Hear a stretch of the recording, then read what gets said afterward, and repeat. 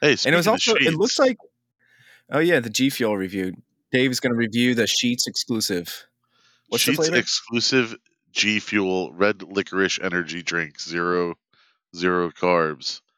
It tastes like if you could take the word disappointment and distill it into liquid form and inject it with Robitussin and a cigarette butt. That's what this tastes like. So if you're in the mood for Robitussin cigarette butt disappointment, get yourself some G Fuel Sheets exclusive red licorice. So we're not going to be sponsored by G Fuel.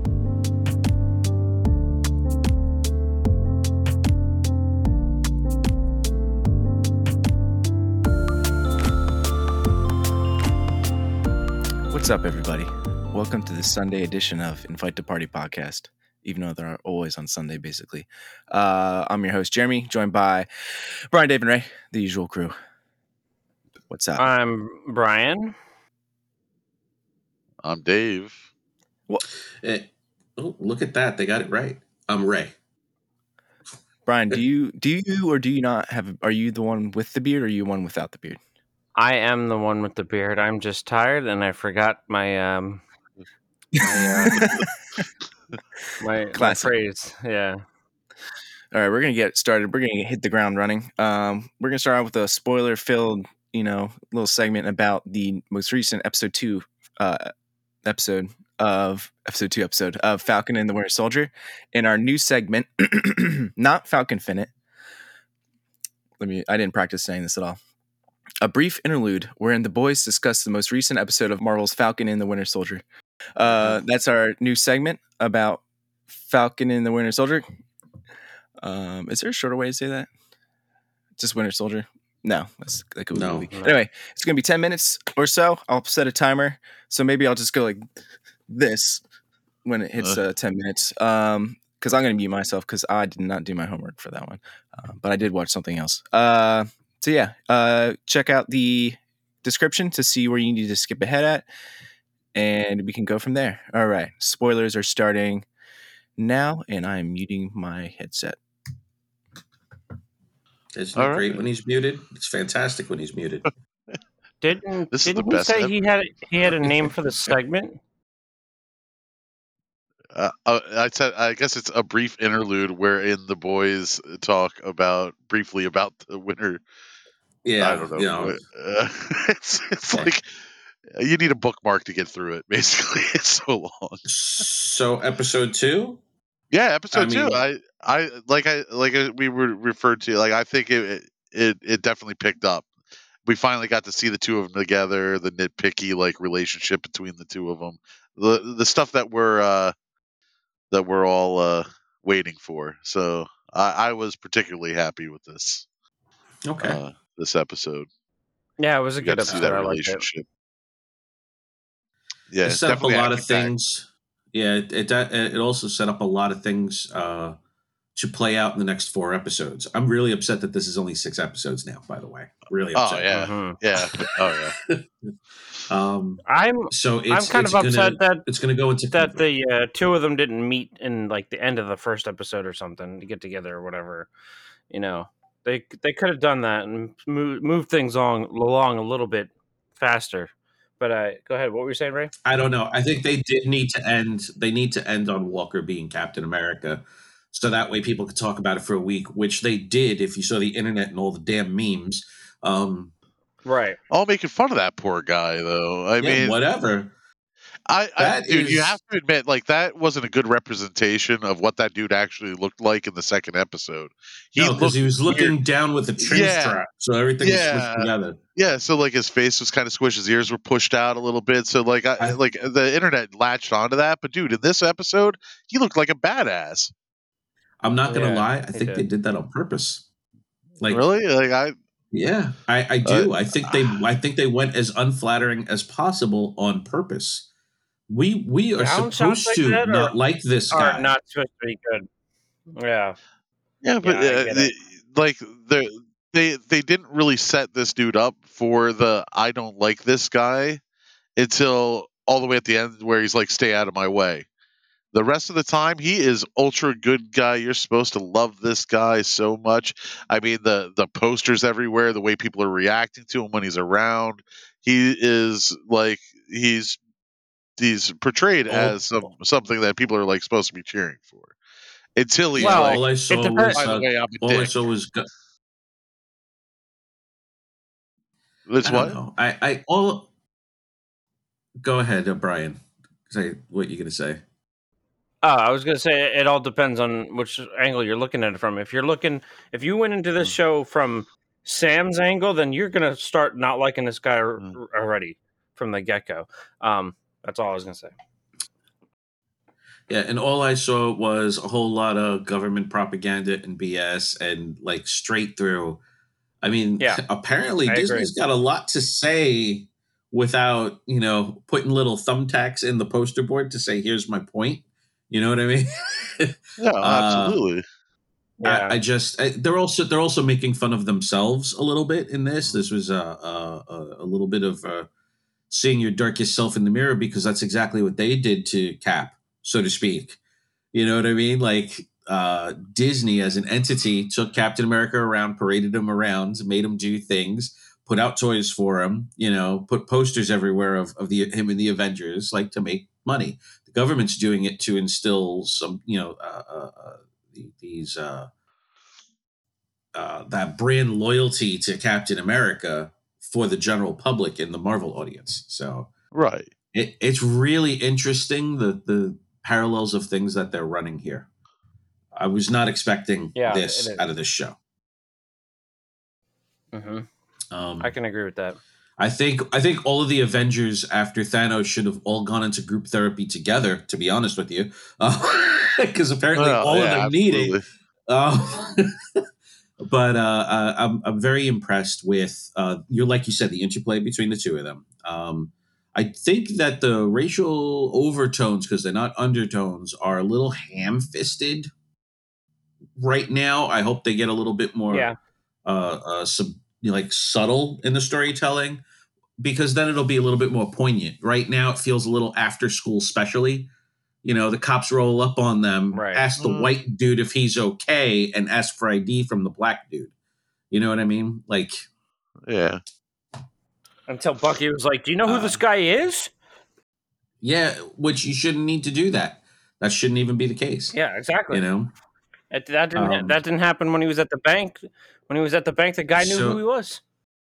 Yeah, so I need a little bit more. Loan. So there's still the racial / overtones there.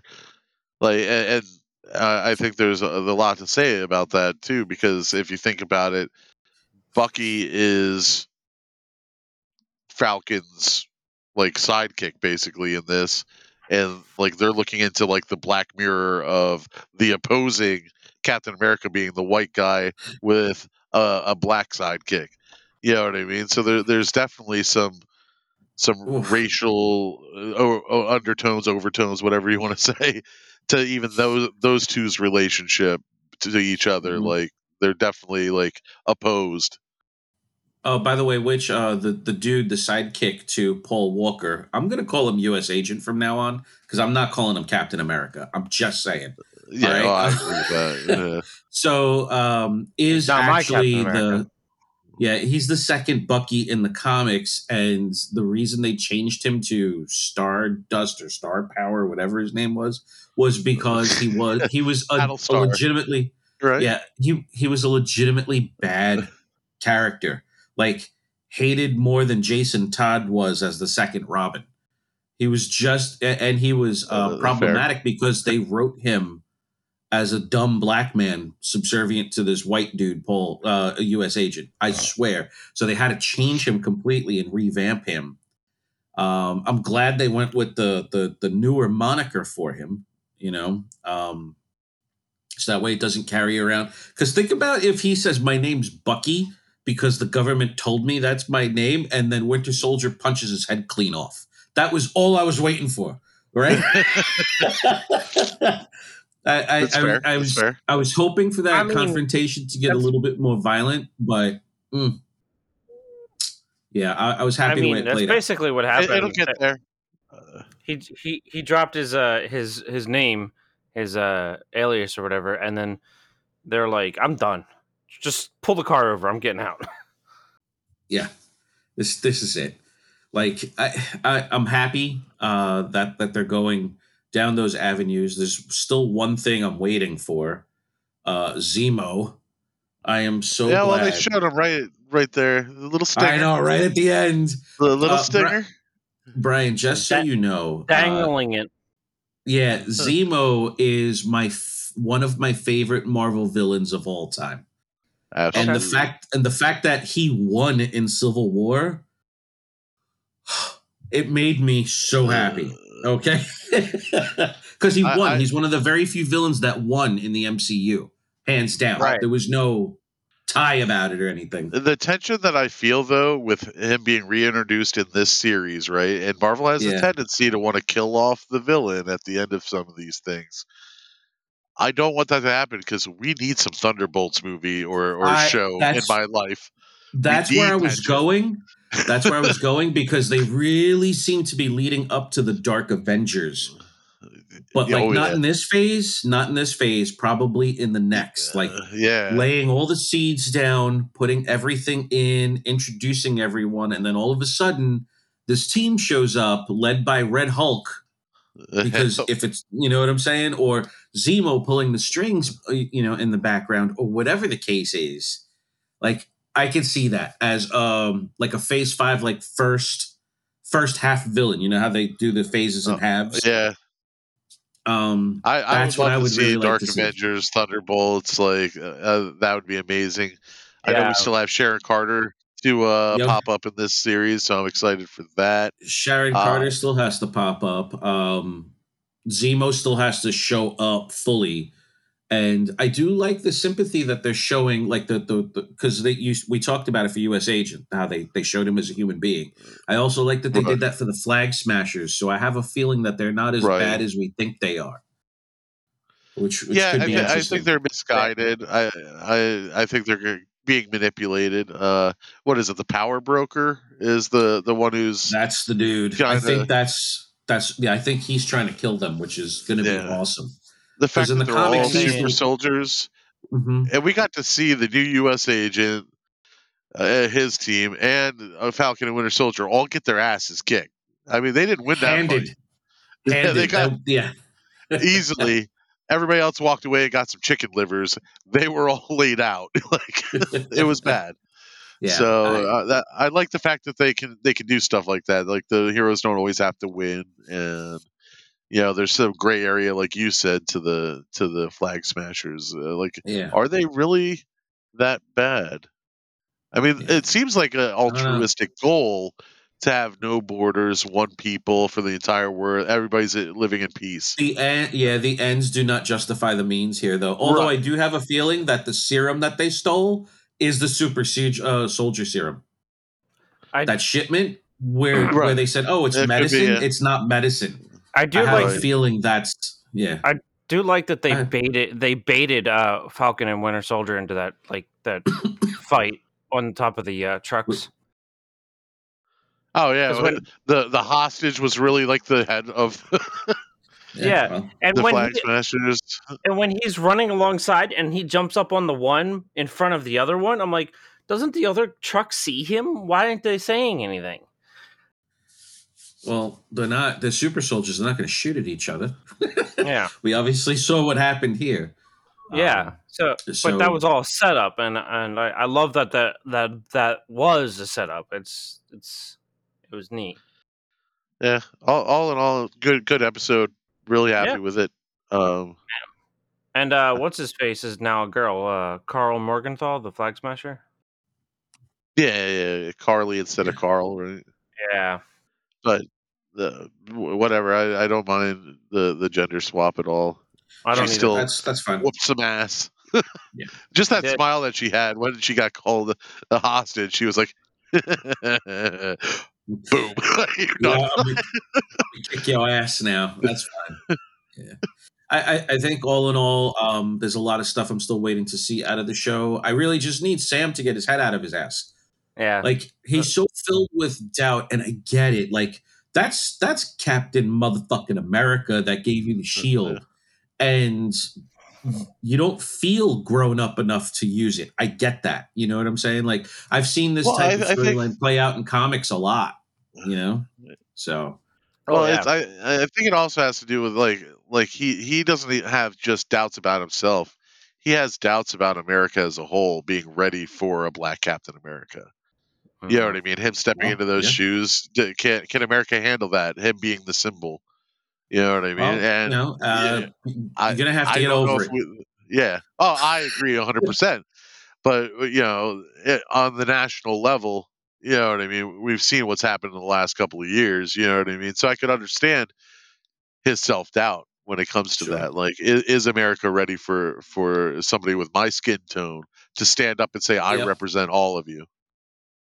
Which wraps it back to Isaiah Bradley. Wraps it back to Isaiah Bradley, which I think they used fantastically in the show. The first black super soldier. Right.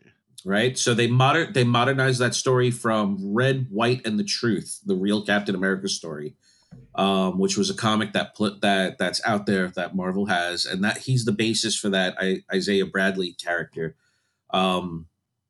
They injected in World War II in the comics. They injected a whole troop of black.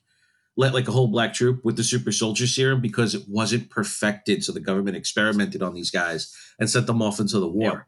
That they all died. But since that couldn't take place since Steve was frozen, and that was like a billion years ago, they updated it to be Vietnam, they said, or something like that. Which is very good. Yeah, 30 years back. Yeah. Which also makes sense into the continuity that Thunderbolt Ross specifically stated in Hulk that they've never been able to perfect the super soldier serum. Right. So everything plays out backwards in continuity, which is amazing. All right. So I really enjoyed that. I hope he comes back because the kid that answered the door is a big, important part of the Marvel Universe right now. So they need to spend a little time there, honestly. They probably will. I am not going to spoil that one yet unless they decide to pull that trigger. Okay? So I think Jeremy's waiting to come back. Should we wave at him? You ready, Dave? 1, 2, 3.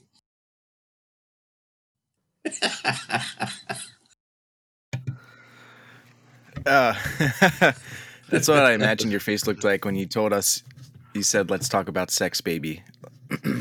What? Oh, Brian. He whispered that into our ears last night. Oh, wow. That was this morning, Jeremy. Well, yeah, technically, I guess.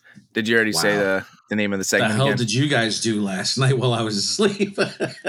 We sailed the seas on Sea of Thieves. The game that we can't mention on the podcast anymore because we did a whole episode about it. Mm-hmm. Even though Brian's wearing the T-shirt, and we literally played for 4 hours last night. That's the new one you got. You said, right? I don't think he was listening. You're muted. Oh, he has. Yeah. He's crunching on a delicious. Oh yeah, it looks like it's mad loud. I don't want to hear anything crunchy. That's going on there. That looks like real crunchy. I could see. Ginger snaps. What's up next, sir? Jeez. We're going to talk about. I'm assuming you watched the Suicide Squad trailer. Yeah, he's had to play it on loop for the last 14 hours. Super fan.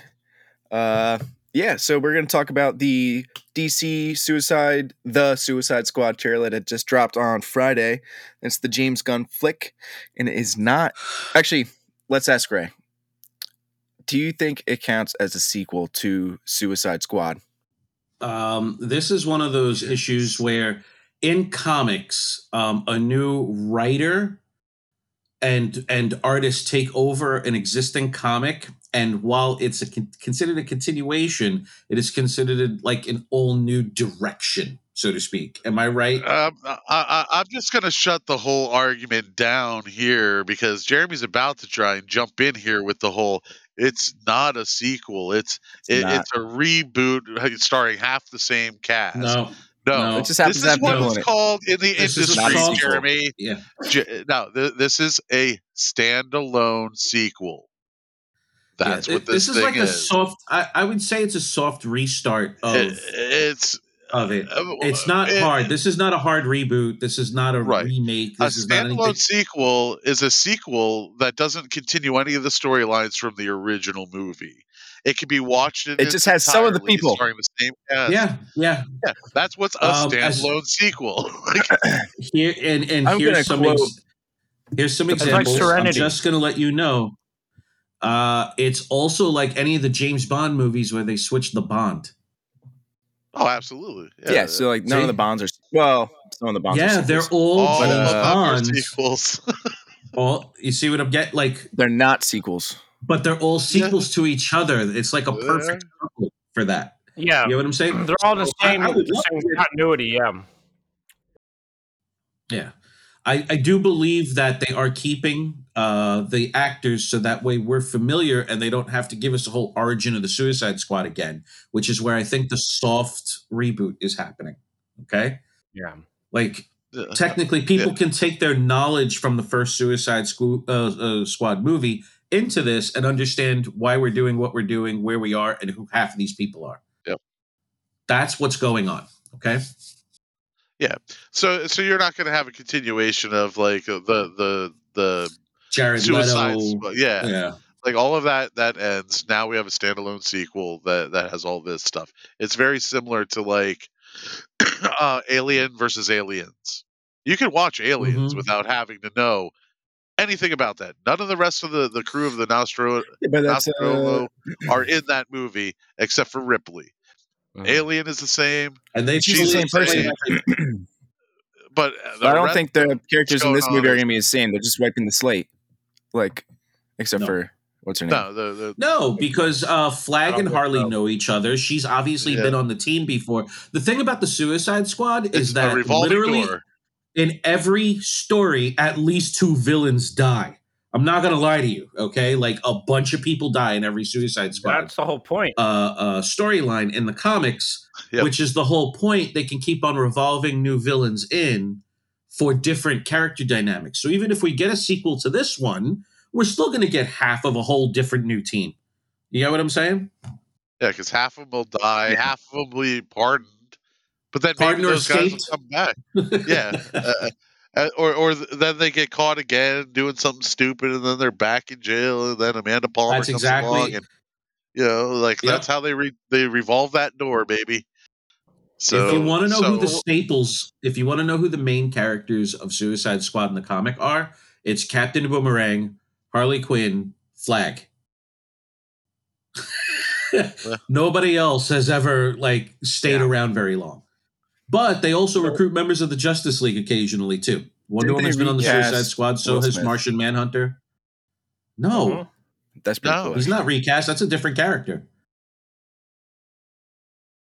What's wrong with you? One is Deadshot. The other one is Bloodsport. Yeah. Yeah. Bloodsport. That's pretty cool. That's a cool name. For a Jean-Claude Van Damme movie. The way I'm choosing to look at this movie is it's kind of like Serenity, because Serenity from Firefly series, when that movie came out, isn't that just a long episode? No, they did like a retelling of some of the story in the movie that is not the same as the show. Yeah, I'm not a huge Firefly fan. I know I just lost fans by saying that, but I've seen it. I've seen the series maybe 2 or 3 times, and I saw the movie twice. I saw the movie twice. I had never seen a Firefly. The series is way better than the movie. You can see Serenity without seeing the movie or the show. I mean, yeah, I feel like I got most of it. But I mean, if we're gonna break it down to does this look like a good movie or not, regardless of whether it's a sequel, a standalone sequel, a reboot. I'm going to go ahead and say, as the staunch Marvel fan up in here, I am excited as hell to see this. And if King Shark doesn't steal the show, I'm walking out of the theater. He's already blown up. By the way, oh my God, I found out that voice is Sylvester Stallone. Yeah. I love that man even more now. What the hell? It's crazy. There were a couple of things that I really enjoyed about this trailer. The fact that it was a Red Band trailer. Really did it for me.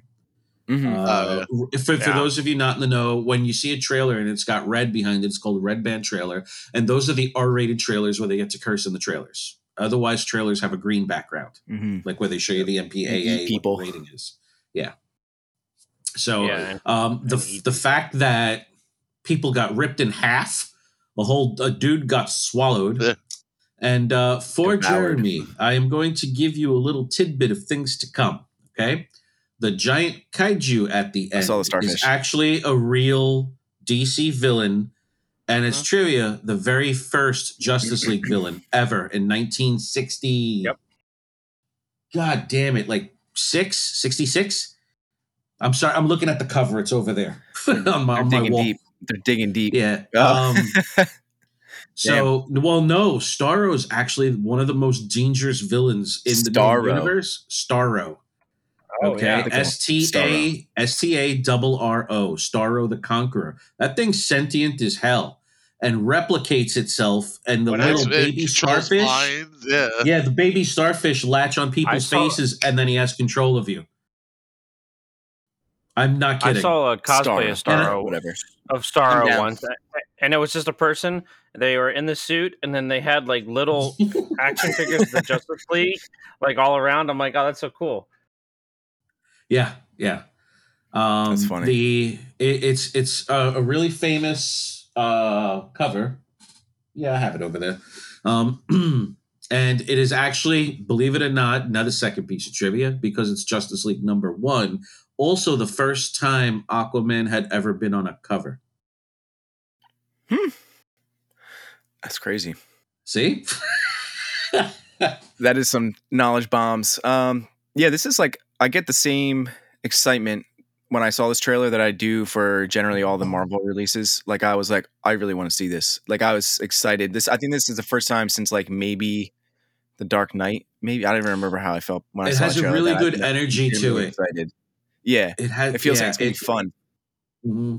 And like I like gritty and stuff, but like, though. I mean, the classic Rock. The amping you up, the interplay between the characters. Like, this is classic James Gunn, right?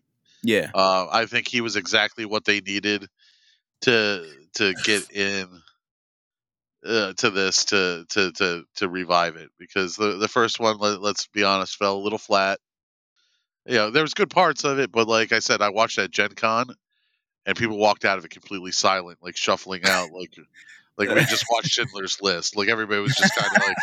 The first 2/3 of that movie was really good. The last act really let you down, is what that happened to that movie. I can agree with that. Because it started off real strong, and then all 4 of its tires went flat, and it kind of shimmied over the finish line. It was just terrible. I never finished it. In that sense.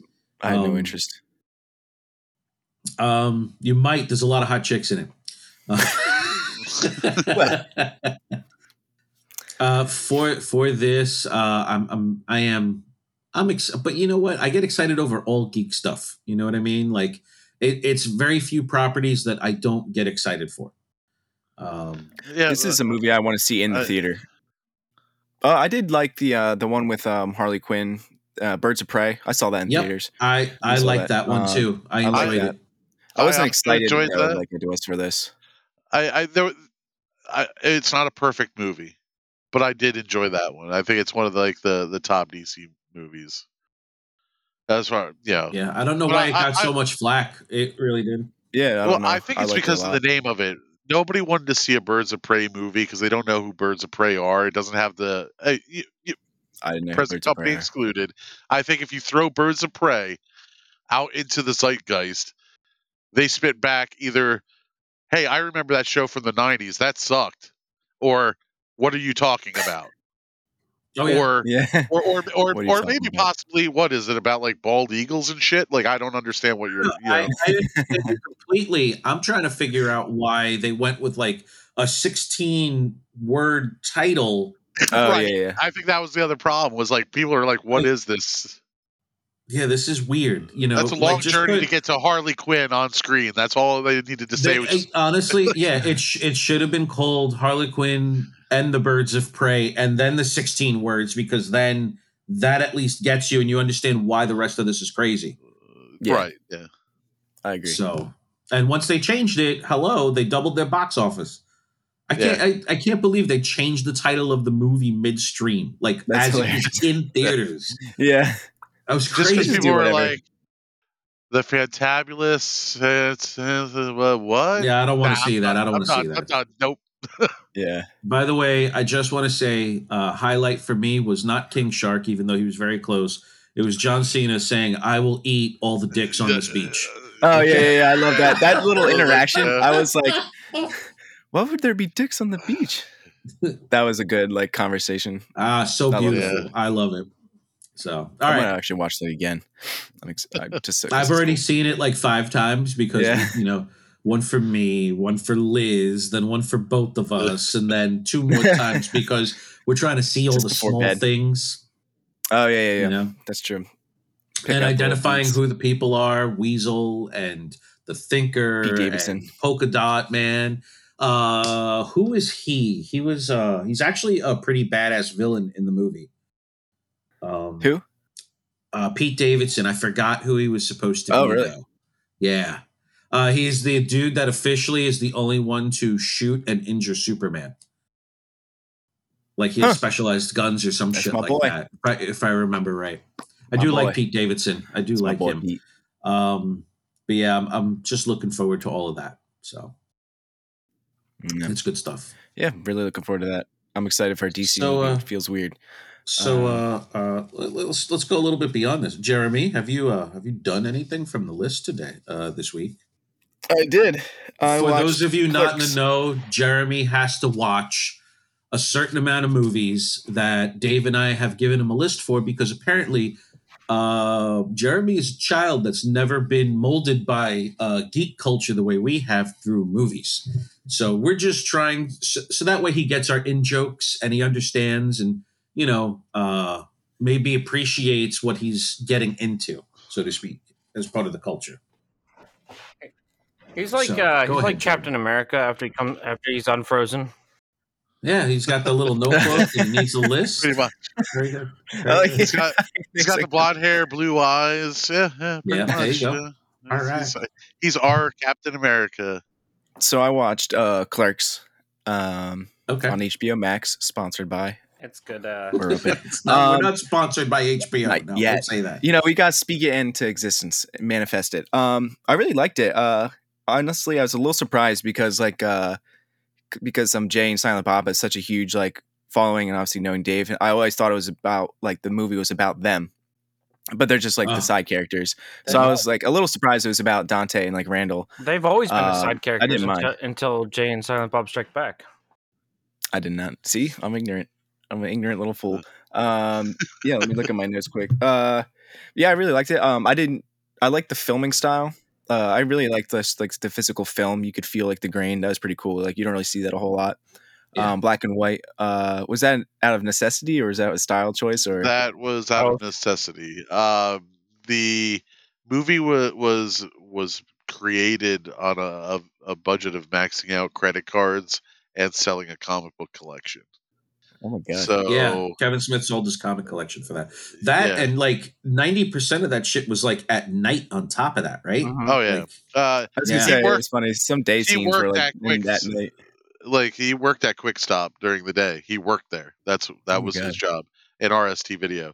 At night, they would the shutters were stuck closed, so that it could be daytime while they were inside the store. And then that's clever. They would film all night, and then he'd go right back to working all day. And then when he wasn't actually working at either of those things, he was editing inside of RST Video. They have the big editing machine, and back then, oh wow, you had to actually edit film. So they had a big editing machine over in the next building over. Well, not building, but the next unit over, and they were doing the editing too. Yeah. I liked it. I thought some of I don't know if it was the 90s style, but the acting seems different.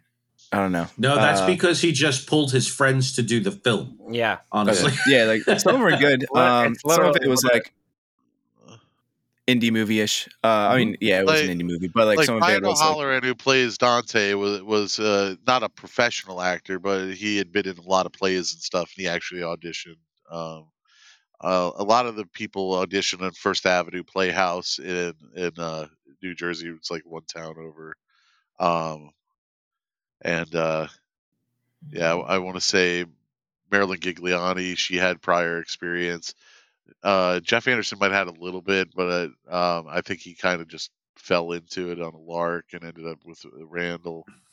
Dante was originally supposed to be played by Kevin Smith, but he backtracked and went how did he pay these people? Did he just like, pay them out of credit card, or did he go to an agency that would pay them? I don't think that they got really paid. Yeah. It was more for. Okay. Yeah, this wasn't like a SAG thing. This really was an independent film. Yeah, this was like, hey guys, come and I'll see if I could give you cash, but you might have to take a check. And don't cash the check until this date. Yeah, Kevin Smith was originally supposed to play Randall. Oh, okay. I believe, but he decided that he can't be in front of the camera that much, behind the camera that much, directing, and running everything at the same time. So that's why he downshifted into Silent Bob, because then he didn't have to remember lines. He didn't have, Dante was supposed to be Silent Bob at first, wasn't he? Brian O'Halloran was supposed to be Silent Bob. I think it was Coey London was supposed to be Silent Bob at first, but then he knocked him out or whatever. I forget exactly. Like there's so much to remember about like the actual filming. I'd suggest watching if you want to know more about like the behind the scenes of it. You watch any of the Q&As with Kevin Smith, but there's also a movie called Shooting Clerks, which is a movie about the making of the movie Clerks. And it's not made by Kevin Smith. It's made by other people who like the movie so much. Yeah.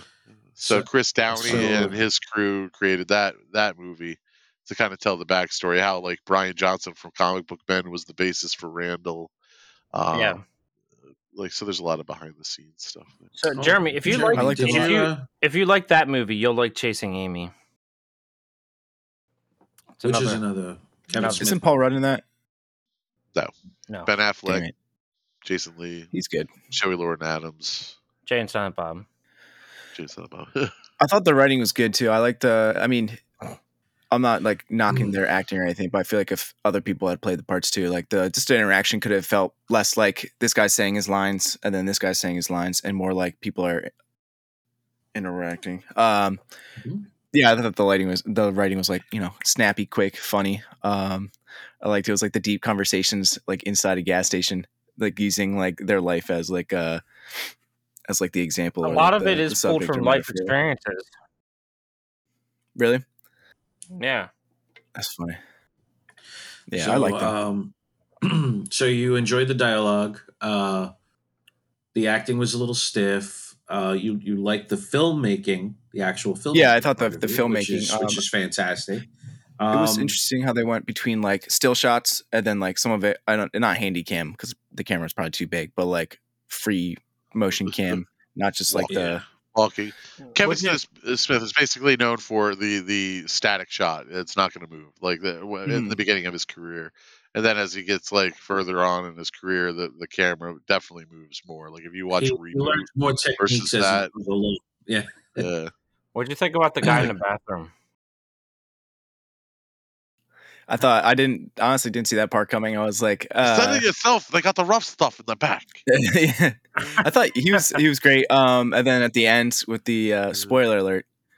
No, not really spoiler, but yeah, when I was like, oh my god, she slept with the guy from earlier, and then they pulled the sheet over his head, and like the very next shot, I was like, she had sex with the dead guy. I was like, oh my god, what? Like on top of having sex with a random guy, it was like he was dead, and I was like, what? Yep. Can they do that? But that was 30, pretty. How many dicks? 37 dicks. 37 in a row. 36, 37. Eventually, when all this is gone and like you're done with the list or whatever, there is Clerks, Mallrats, Chasing Amy, Dogma, Jay and Silent Bob. If you like it, yeah. There is the avenue to go down that. And it's such a good avenue. Such a good avenue. So, some references are dated. It's not as woke as probably some movies are now. It's a little crude, but there is that, like you said, the heightened vocabulary and stuff of the dialogue. Like everybody has, you know, talks a little bit more eloquently than they probably should in the setting that they're in. You know what I mean? As far as certain things, and then other things are crude as hell. But like there's definitely some other gems to find in there. There's identifiable characters. My favorite is Dogma, personally. That is a good pull. I mean, my favorite's still Clerks because it was the one that introduced me to the whole thing. The one that introduced me to the whole thing I really like was Mallrats, and that one's probably my favorite. That's fair. Like usually it's that first one that people latch onto, but like back in the day when you had to buy VHSs from the rental place before they were released for home video, like things used to release like that. So you'd have your theater release, and then eventually it would be released for a rental place like Blockbuster or your local rental place. Then it would be released for home viewing, like where you could buy the VHS, and then it would be released on TV generally, like a year later, 2 years later, or whatever. So if you missed it in theaters, which I did with Clerks because I was young, and it didn't play on many screens, throughout the United States. The first time I got to see it was when it hit rental. And I bought the VHS, but the problem was if you bought the rental VHS, it was $100 because you would have to rent it out to get your money back. So you would buy the rights to rent it out as part of the purchase price. So it's one of two movies that I spent the entire rental price to get my own copy from my local rental store. Holy crap. It was Clerks and Pulp Fiction. Those were the only two that I ever popped in. Never did that. $100 I did not know that. Yeah. The rest of the time you could, because if you waited till it could hit Suncoast Video, it's a $20, $15 for a VHS, whatever. Mm-hmm. But there were certain movies I just couldn't wait that extra 6 months, 9 months, a year sometimes for the release for home video. Yeah, but that was also at the age where you could repeat a movie, and like now as an adult, I can't look. I'll watch my favorites maybe once a year. Yeah, you know what I mean. Mm-hmm. Like, but back when we were teenagers, man, you could hear the same CD over like a billion times on repeat, or watch the same damn movie, and nobody would raise an eyebrow at you, nor would you lose interest, which is really weird. I don't know where our brains decide to draw that line and say, I can't do this anymore, buddy. It's okay. Yeah, I don't really watch anything. I don't want to interrupt, but I just got an error message saying quota exceeded. You have run out of free disk space. A local backup of this data. I recommend you stop the recording and clear out some space. I'm tired of this bullshit, Jeremy, with Zencaster. Kill it with fire. Can you? Well, you're fine. It's just a local backup. It's still loading to the cloud. Okay, as long as it's still recording. But that's all that matters. Yeah, no, it's still recording. It's just not saving to your cache space. But it only says you're at 45, so I don't know why it's saying that. Or 450. You still have 200 megabytes in theory. I would like to research this issue so that it doesn't become a problem later. Actually, no problem. Yeah, we can cover that. And I guess the last thing I'll say is, besides saying that I liked it a lot, is the ending. I like the ending scene. It felt like I don't know if he's inspired by it. Brian's camera froze for me at the best. Oh, it stopped. But you're like, oh, it's great. But Judd Apatow, it feels Judd Apatow-ish, like the whole the bromance after the fight, where they're bruised and then beat each other up, and then he's like, all right, you want to get food tomorrow or whatever? He's like, yeah, I'll see you after I go see the girls or whatever. I was like, I think that's very modern. I think that's basically how they all end, isn't it? All of his movies. I would say Apatow probably got inspired from Kevin Smith on that one. Yeah. If anything, but I'm sure that particular trope has happened even earlier than that. I do agree with you that it does feel very reminiscent of that. They're all in the same vein. It's funny how like cyclical that is, though, because if you think about it, like Apatow inspired by Kevin Smith, and then you get to Zack and Miri Make a Porno with Seth Rogen, with Kevin Smith directed, which is inspired by Apatow. Yeah. I didn't know that. Then, everything goes in a circle. Like that's one of Kevin Smith's movies that doesn't fall in that universe. Yeah, it's not a View Askew universe movie supposedly, but now it is, because with the introduction of Jay and Silent Bob Reboot, the first character crossed over, which is Justin Long's character. That's true. Yeah. So now it is part of the View Askew universe. I find that whole thing imaginative and lovely. Yeah. I mean, it was a cinematic universe before cinematic universes were really a thing. Yeah.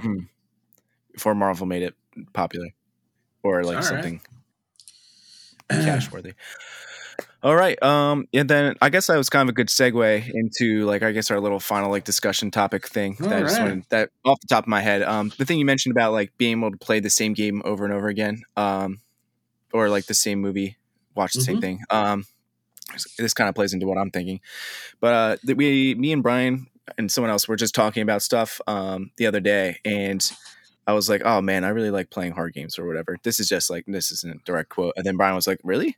I like just like, going in a game and then just absolutely dominating like the enemies. Like, well, I don't like to get all stressed and frustrated with a game. I don't like that. No. I mean, I like a little bit of a challenge, but I don't want to be. I don't want to get to a point in a game, whether it be Halo or another game, where I am just doing the same thing over and over again, and I just can't. Bugging your head against the wall. Yeah, and I just can't get past that point. So I don't like it when it's like that, whether it be online or single player or whatever. I don't want to be stressed out. Like I like a good like horror game where it scares me and makes me jump a little. That's different than being frustrated. So it's sometimes I just don't want to get stressed out. I don't like being stressed out. It's not where I want to live. I feel like I've been pushing when I start a game, like a new game, I don't know when I started doing it, maybe Doom Eternal or Tomb Raider, but I started pushing like the difficulty like to the highest. I remember you commenting on Tomb Raider how you turned off like the hints for climbing, and I think that was the start of your journey. Yeah, I think some of it. I feel like as far as like interactions with me while we were talking, like the conversation, that's the earliest I can remember you saying like, "I want more of a challenge. I'm going to turn off these hints. I'm going to go total hard mode on this." Yeah, like in just last night when we were playing Sea of Thieves, trying to get these pieces for the vault quests or whatever, and the skeletons are just fucking berating you. Like it's just it's just not that aspect. I don't like that. Like I need to be able to handle my own while doing other things. You know what I mean? In the game, like. Especially I think, in a game has to do with that, like you can explore things, like you should be able to explore freely and not have to worry about too much. Not have to worry about the dying or you know what I mean. I feel like Sea of Thieves is slightly different because like the Athena skeletons aren't more difficult; they just have more health. So like it's not really harder. It just takes more effort. Like it's more of a yeah, but they could do less roadblock as opposed to like they could spawn them. Yeah, I'm just saying like as like difficulty wise, like I'm thinking like Doom, where it's hard because you have to like master certain mechanics in order to like get better, but it's not like a roadblock per se. It's not difficult. Like that's why they just boosted the enemy's health. That's why I don't play Doom. But difficulties are interesting. I think it more depends on the type of game it is more than the actual difficulty. Jeremy, you choose technically difficult games to play. Like I like, and then on top of that, you'll spike up the difficulty. You want a challenge. You want to sweat. You want I know you're trying to get your second ball to drop forcibly, but video games aren't a way to do it, sir. No, seriously, vicariously through the manhood. Seriously, though, you choose very difficult games by default. Okay, and you know that's kind of where you ride.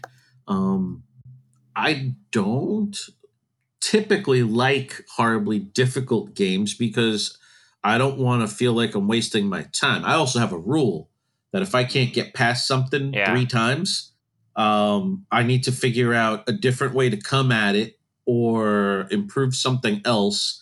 And if it's a linear storyline game and I can't get past it in 3 times, guess what's happening? Uninstall and find it a new game. I'm dead serious. Yeah. Yeah. I'm with you, right? I'm with you. Because I'm not going to throw my controller across the room. I'm not going to get that frustrated from a video game. The only thing that could ever frustrate me that much is real people.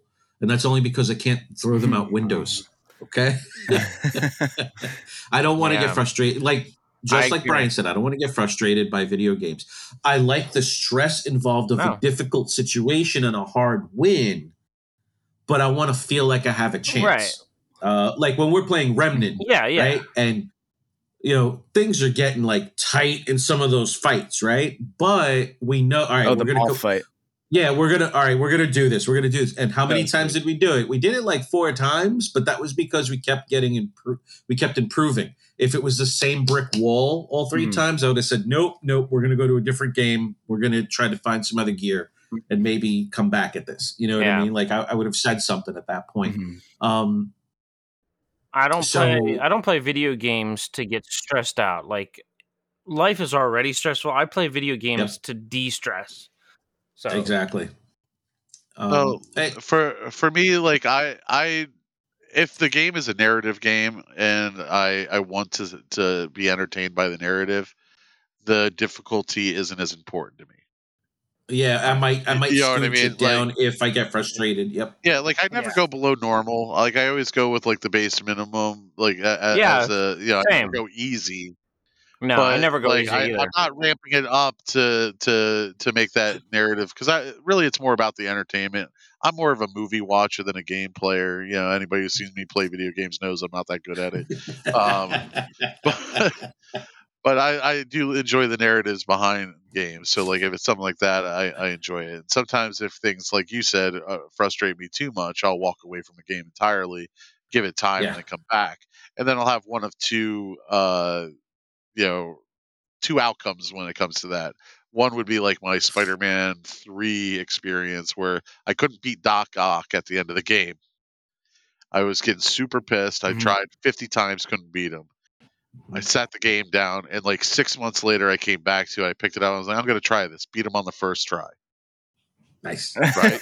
The only time what was wrong with me the entire time before I couldn't beat him? But then sometimes you get fatigued, bro. Well, yeah, and then there's also the other outcome, though, with Witcher 3, where I beat the first DLC, and then the second DLC dropped, and I played it a little bit, but I was getting fatigued because I was 100%ing the maps. I was playing too much. I just wasn't feeling it at that moment. It was beautiful. I really wanted to get into it, but they added some new mechanics and some other stuff. I just didn't feel like doing it right now. So I sat the game down. 6 months later, I come back, and I'm getting kicked in the teeth by level 1 shit that I should just be clink with my finger and sending it flying across the map. But it's kicking my ass because I just can't remember the controls. It's too complicated. I'm like, what? How the hell did I ever do this? So now I've never finished that DLC because I took that time off. You know what I mean? So there's it depends on the game. That's how I felt. Games generally, though. I felt about Skyrim because they did the same thing with some of their DLCs where and I'm just like, I'm not doing this DLC because they've reset everything and I don't want to have to rebuild everything again. Right. The only time I play a game on the difficulty levels is if it's a game I know and love and have a lot of experience in it. So like Halo, I've played through all of them numerous times so that I already know. And playing on the Legendary, which is the the hardest. Well, I guess not the hardest, but it's the harder of the difficulties out of the box, I would say. Um, um, it's because I already know the story. I've already been through it. I've already 100%ed everything. You know what I mean? Right. And this playing it on that difficulty is another step towards that 100%. You know. Sure. So that's really the only time I do that. To bring up a sliding difficulty, we used to play Division together. Okay. Oh yeah, and Jeremy's constantly pushing us to go maximum difficulty. And the Legendary. truth is I would definitely try it, and it worked because we had great teamwork, a lot of cooperation. You know, there were tagging targets. There was a whole lot of stuff, but we all knew what we were doing in the game at that point. So it was okay for me to say, "Let's give this a shot and go for it." Exactly. But you can't just do that especially when one person's unsure in a co-op situation. Simply for the fact that nobody wants to be the hold on, let me get this person off the ground again guy. You know what I mean? Nobody wants that. Nobody likes that. And, nobody likes feeling like that. So it depends. Like in Division, I kind of knew that there was a picking up mechanic. There was, there's other things that allow us to really do what we want. We had a dedicated healer. We had a whole bunch of stuff. I was like, all right, cool, let's go do that. Right. But in other games, I won't go that high up because I actually, like Dave said, want to enjoy the narrative experience. I want to enjoy the challenge and overcoming the challenge, not shoot me out of an air cannon at this brick wall. You know what I mean? That's not the experience I want out of a video game. So it depends. Like you have to communicate with the people you're with. Yep. Yeah. Like you said, I don't want video games to frustrate me. It's people that frustrate me. So PvP is the perfect mix of getting sweaty and getting angry versus, you know what I mean? There's no narrative on the line though. Like I'm not playing Call of Duty because I so enjoy the narrative of the PvP aspect of the game. There is none. You know what I mean? So if I want a challenge, I'll play some Warzone. I'll play some Cold War. You know what I mean? That kind of stuff. Because there is no AI on Earth that is more difficult to understand and predict than another human being being insane. It's just, you know what I mean? You see it all. Why did they do that? Yeah. So you'll never unravel that mystery. So if I want to get sweaty, that's what I'll do. But when it comes to just playing a single player video game, I'm not all about amping up the difficulty all the way because I'm just not that good. You know what I mean? I'm older. My reflexes aren't as good as they used to be, and I want to have fun. That's what it comes down to. I think a lot of it for me comes down to currently like I'm probably gonna, when Halo Infinite comes out, I plan on playing on Legendary, mostly because it's gonna be like mostly familiar concepts, and it's gonna be like I know I can beat all the other games in Legendary, so I'll beat this one on Legendary too. I want to take my time with that, and be able to mosey along on it. So like I'm probably gonna play it on what's the normal difficulty, heroic, or is it just normal? Basically heroic. It's heroic's right below Legendary, but like it's fine. Yeah, whatever the normal legend, whatever the default is, sure. Yeah, okay. That's what with Halo Infinite. That's where I'm going to start. I plan on playing. I think a lot of the other games I play on the difficulty, like the highest, is because I know I'm only going to play it once now. Like I used to be like, oh, I'll play it normal and then I'll beat it on veteran or whatever. But I'm not going to go back and play any game over again. That's why I do what I do.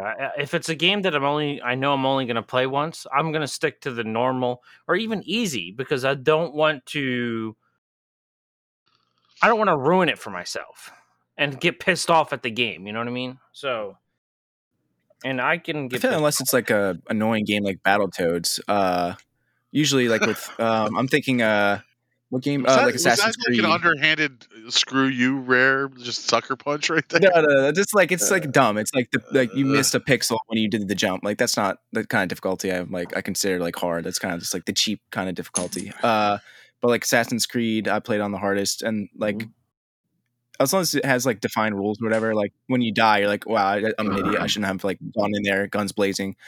I should like take my time. Like Doom, I was like, you weren't getting enough armor. You got to use that certain weapon. You got to like, focus on different things. So I feel like it's making me better. Did the Tomb Raider games have difficulties? They had a really in-depth one, so you can make like the combat more difficult, or you can make like the puzzle story elements more difficult, like hide the clues to where you need to climb and stuff like that. Which is what I did. I enjoyed that a lot because it felt more like I was exploring. I played following a path.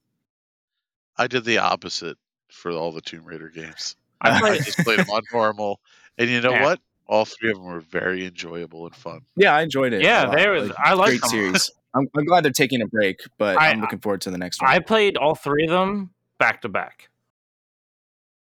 I did pretty much too but I played the second one first because it was on Game Pass.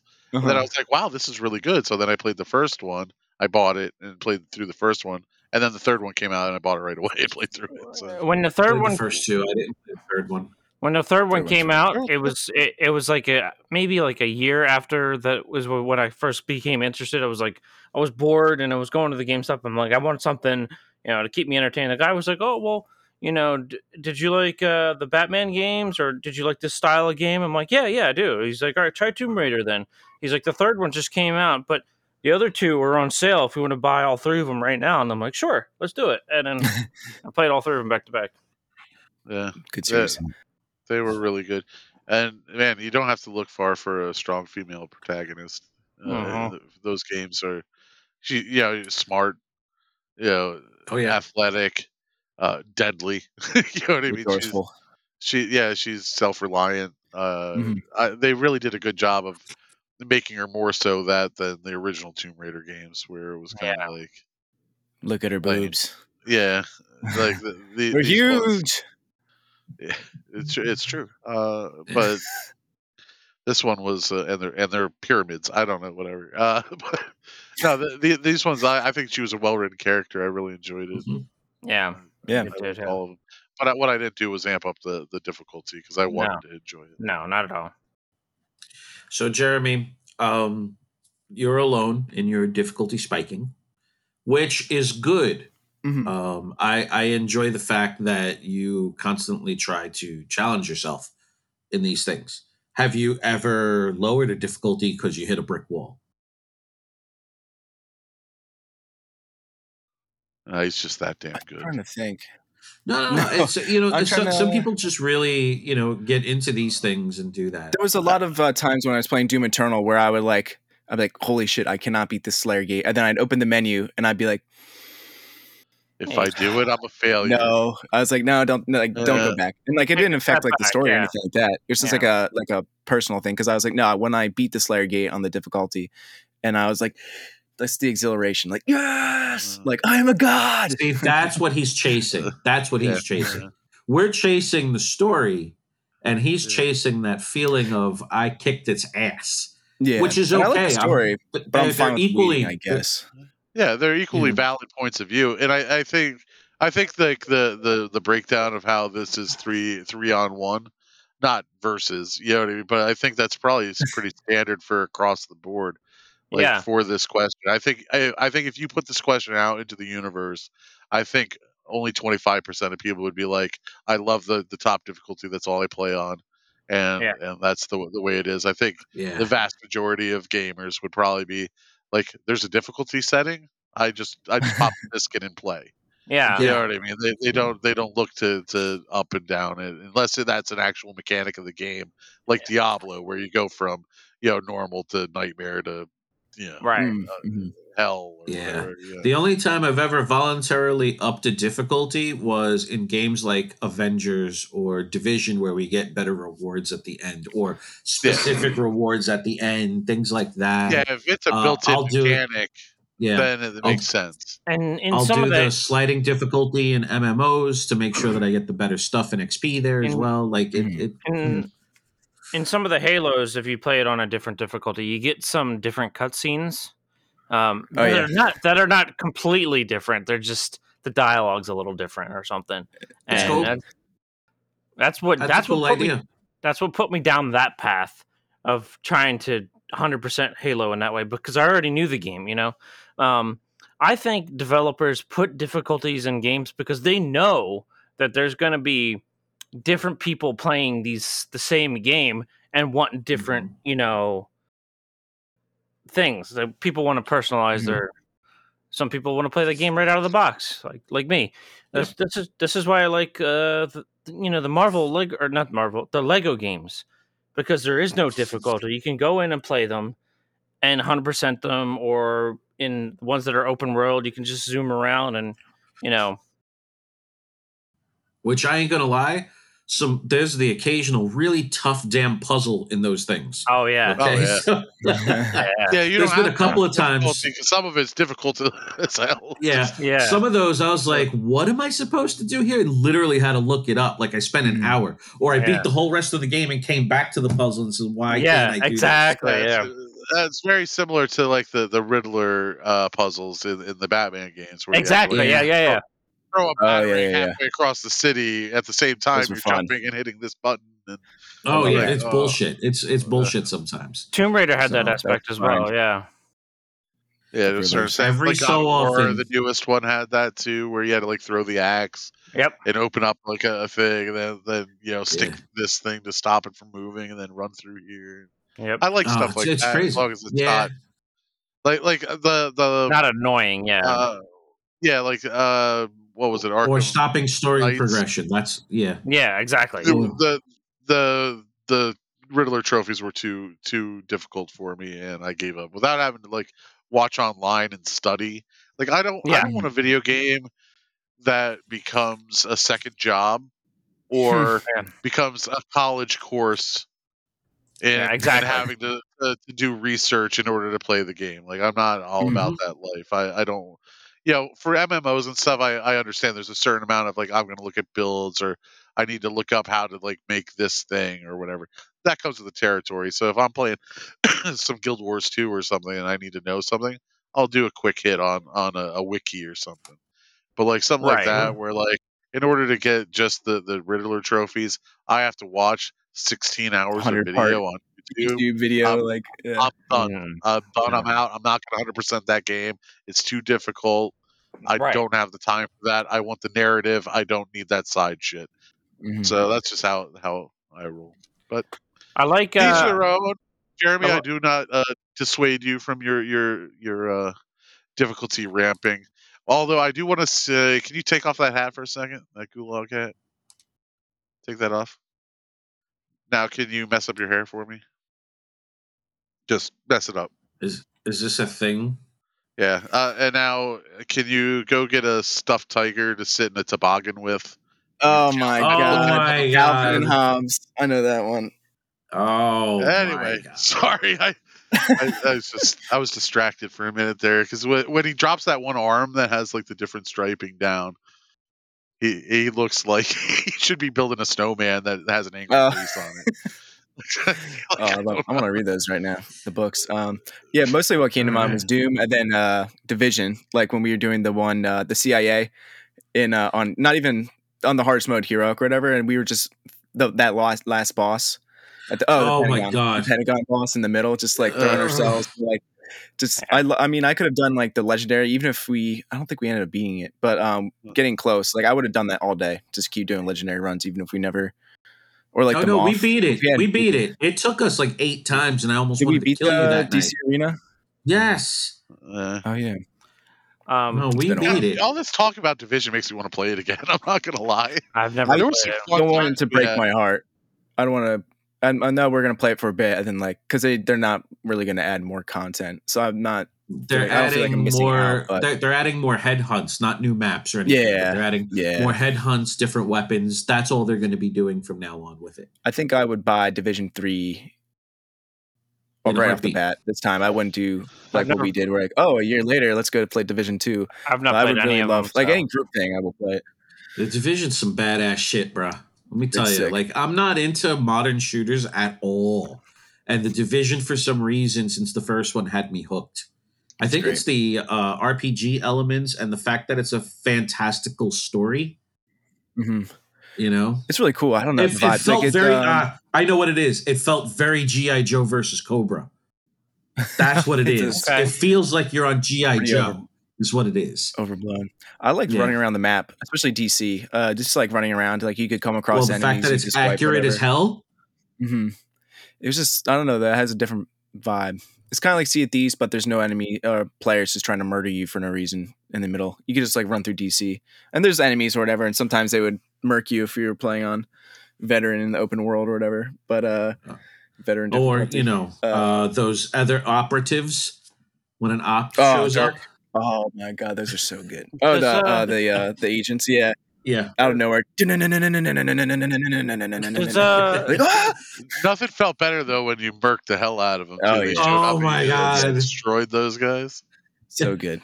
The fact that I can say, guys, he's gonna pop up. I'm running left to draw his fire, and the next thing I know is he had Jeremy go crit, bitch. It's like fucking headshots. Oh man, that game was so fun. It was like a mix of like skill and like gear, because like you got rewarded for headshots and like doing cool stuff with your skills and whatever. So like it wasn't just like some other RPG where you're pressing 1, 2, 3 like cyclically for dips. You had your good gear, but you also had to like be able to play the game. That's what I'm saying. It's a good mix in between. I had to dodge like between dodging and tanking, like with my shield, and like if it would break. Very active tanking. I have to survive through that, so I have to save like my healing through that and everything. So like even tanking wasn't the boring, hold a aggro rotation of something like World of Warcraft or something. It was pretty. Yeah, that's why I'm looking forward towards Outriders, especially with the world difficulty up to 15, and then the super hard stuff at the end. It's like a mix of like, are you geared up, and can you like balance like your heals, like your self healing, with your abilities and stuff. So that's why I'm really looking forward to that. Speaking of RPGs, do they have difficulties like Skyrim? Was there different difficulties for Skyrim? But mostly it was like a HP multiplier. It wasn't really, that didn't make the game a whole lot harder. They just got more health. Okay. So I liked Skyrim in the sense that like the difficulty of the bosses and the enemies grew with you. You know what I mean? As you I'm leveled the opposite. up, I kind of didn't like that. Really? I liked it where, and like Remnant, if you go back to the first world on Remnant, the enemies are weak. Like it spawns the instance at whatever level you get in there. Because I like going back and being like, or like seeing how much more powerful, or like World of Warcraft when you go to the starting zone at like level 60, and then you just like walk past the dude and they die because like your aura or whatever kills them. Yeah, when you're taunt kills them. Yeah, I agree 100% with that. I don't like games that scale the difficulty with you, especially if it's all jacked up. Like, what was that one MMO where, like, the lower level you were, the easier it was, and then it got harder as you leveled up? Wasn't that Diablo? Diablo did that, didn't they? No. Was it that one me, you, and is it Neverwinter Nights, or was it ESO? I can't remember. They all get kind of confused. One of the two. It's not ESO because Miss Cherry played that. So, the opposite sounds funky. Like I mean, I do want it to get harder, like more complex as I got like a higher level. But I wouldn't want it. It's like I'm level 1, and I go walk up against a level 1 crab, right? Or a level 10 crab, say. And then I have my buddy who's level 80, goes up against the same level 10 crab. It scales to him to be more difficult, and I can tank the level 10 because I'm smaller. So I don't. The opposite of the way. I don't remember what that was. I forget what game it was, but it irritated the hell out of me. Like there was no incentive to level up because I'm like, why would I level up into a more difficult situation with a level 10 crab? That doesn't make sense.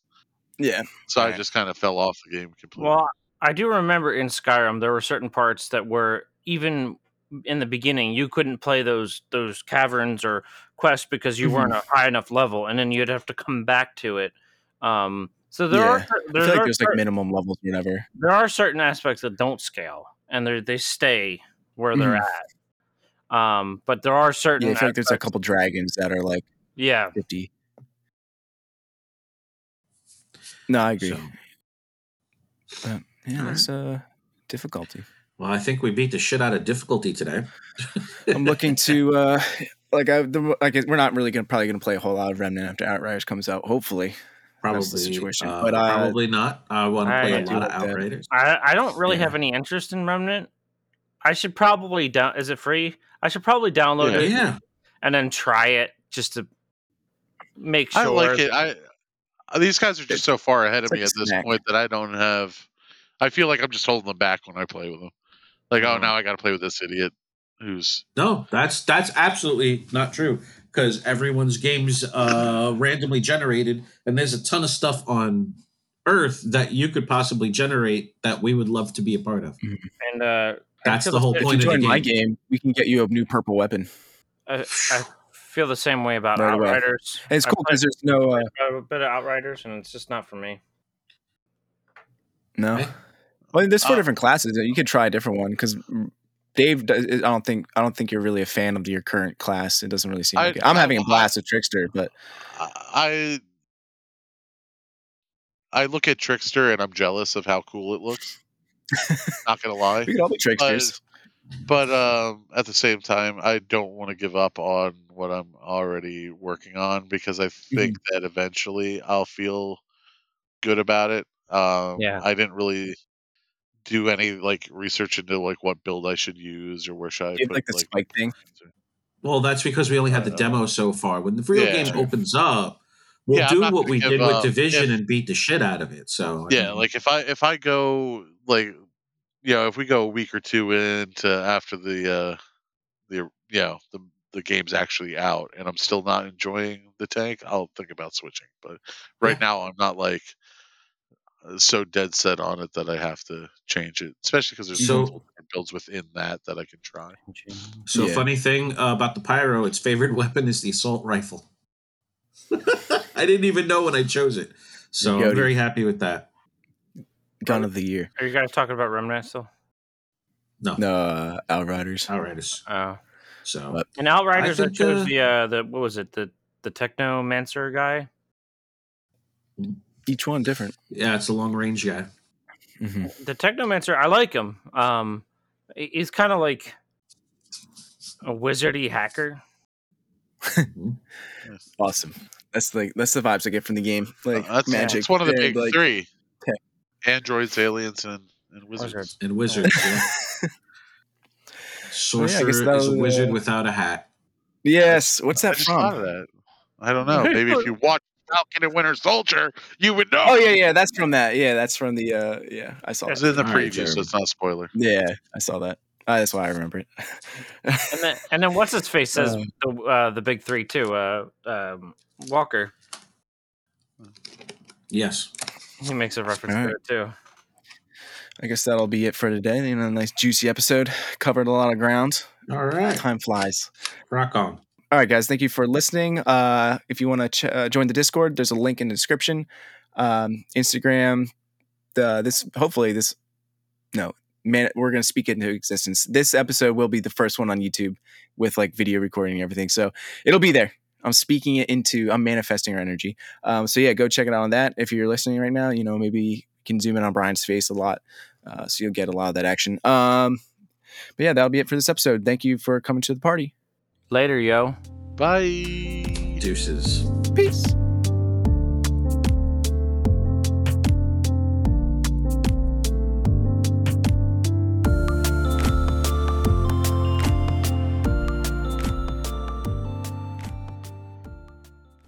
I forgot what order we did it.